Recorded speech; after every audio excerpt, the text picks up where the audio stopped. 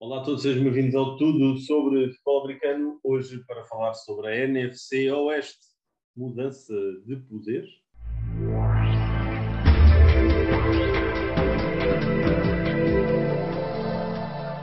Olá a todos, bem-vindos ao episódio meio da semana para falar de uma divisão que aquece, faz as coisas ficarem quentinhas e este ano faz-nos pensar que pode não ser a melhor divisão da NFL, mas vai ser das melhores, continuar a ser das melhores, obviamente, com três equipas que sabemos que vão ser competitivas. Há uma que vai acabar, se calhar, por tornar aqui um bocadinho o patinho feio, mas vamos ver se vai ser mesmo assim, não é?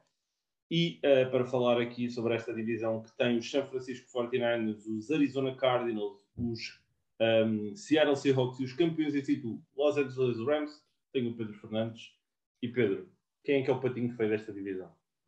Eu já discordo de ti, discordo, porque acho que não vai ser uma divisão muito competitiva, para ser sincero. Achas que não? Acho que temos, para mim, dois patinhos feios, com os Cardinals e os Seahawks. Os 49ers são uma equipa de meio da tabela neste momento, e os Rams são a única equipa de playoff para mim.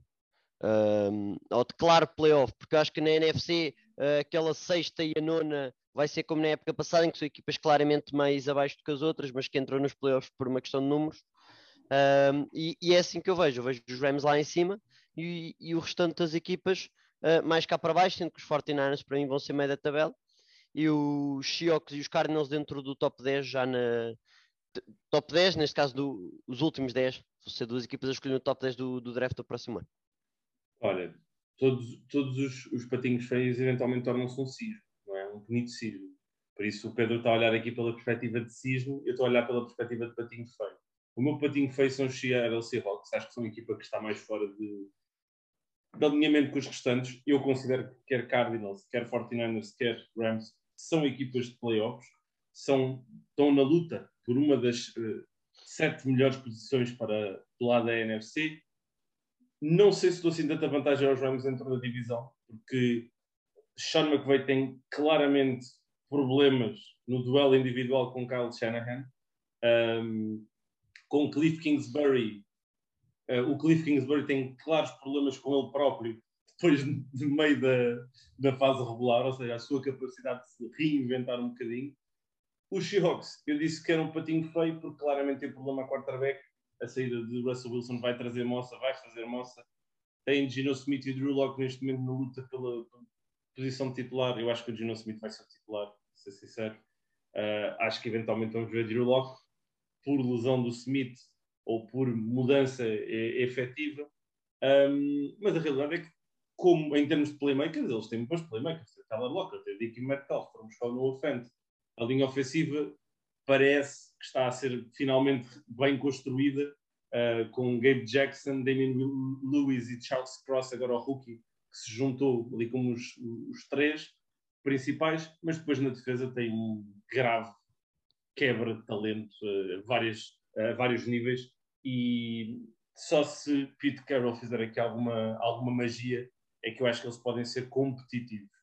Nas outras três, já disse aqui ao Pedro que não concordo bem com ele e quero começar a lançar aqui o tema, Pedro, de porque é que dizes que os Cardinals não são uma equipa que tu colocas como uma equipa de topo, digamos. Posso começar já com a minha bold prediction já do próximo off-season, que é o Kyler Murray vai ser trocado.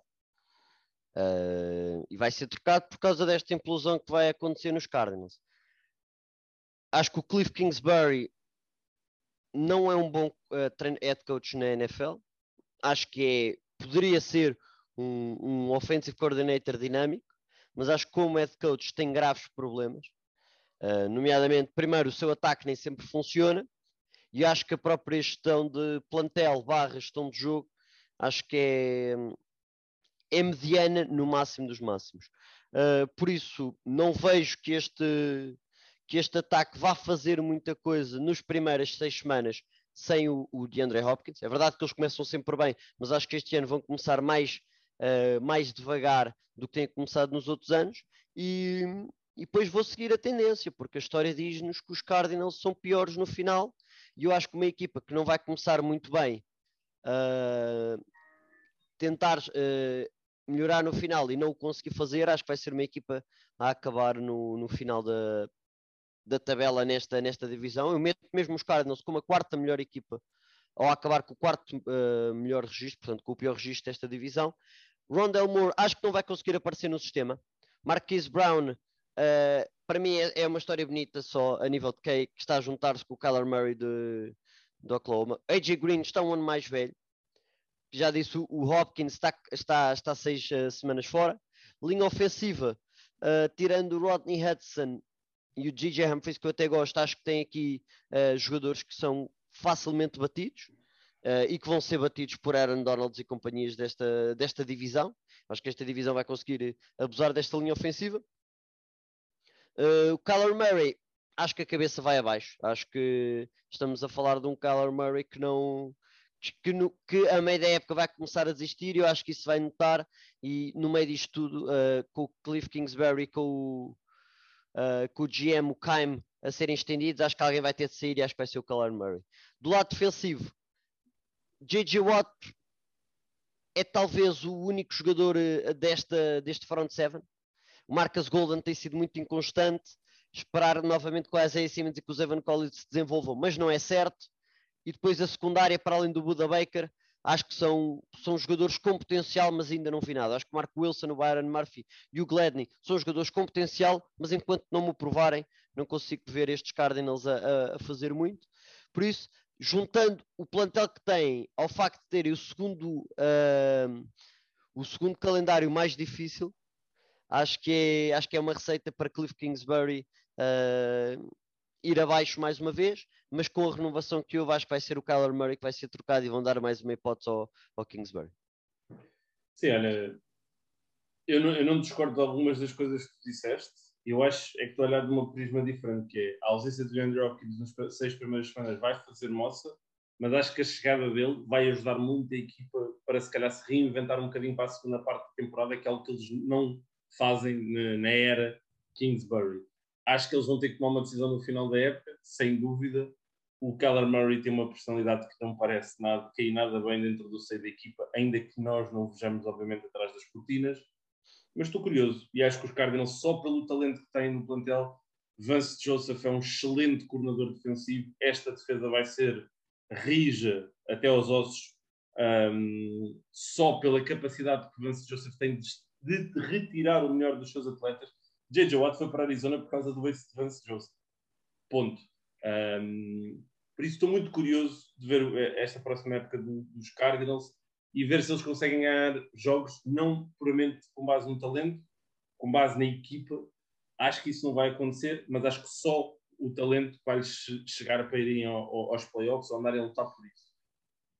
Depois, os Rams claramente são os grandes favoritos da divisão.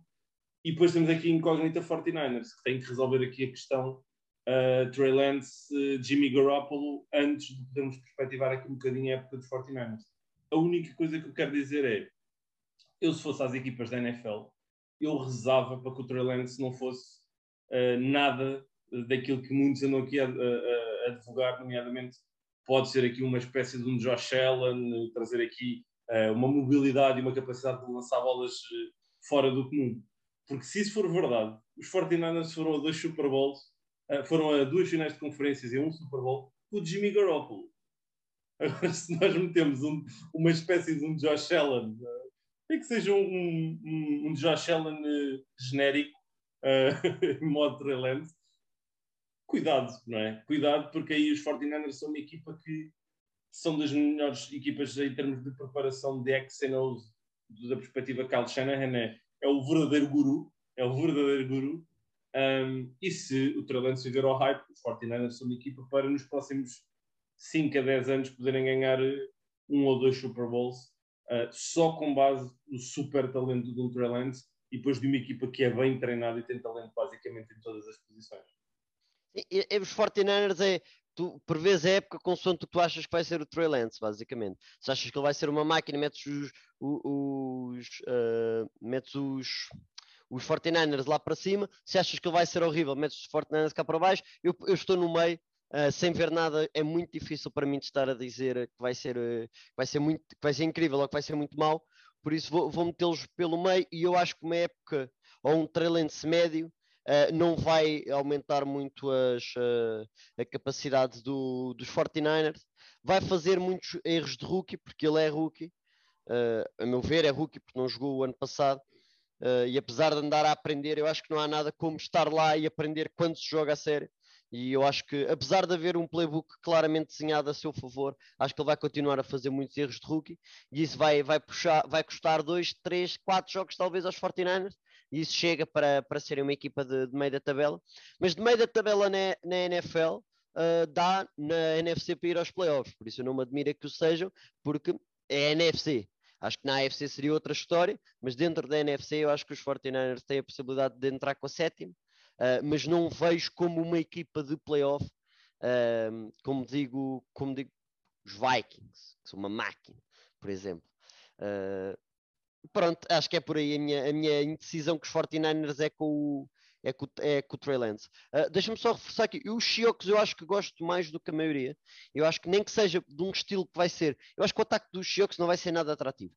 Vai ser muito correr a bola, passos rápidos para o Lockett, passos rápidos para o DK. Acho que não vai haver muita verticalidade. Acho que vai ser um estilo de jogo chato, mas acho que vai resultar de certa maneira, especialmente pelo poderio que tem em linha ofensiva e running back para correr a bola. E eu acho que a defesa vai ser melhor do que a maior parte das pessoas está à espera, por causa do talento, especialmente em posições como pass rusher, que eu acho que eles vão conseguir desbloquear alguns jogos através dessas unidades.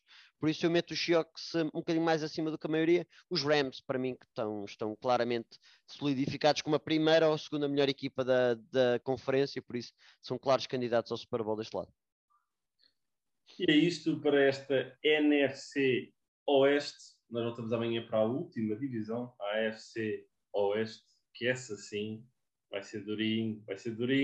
E estou ansioso para saber aqui o que é que o Pedro também acha sobre a mesa. Até lá, um grande abraço a todos, continuação de bom dia, boa semana e fiquem sempre com tudo sobre o futebol americano.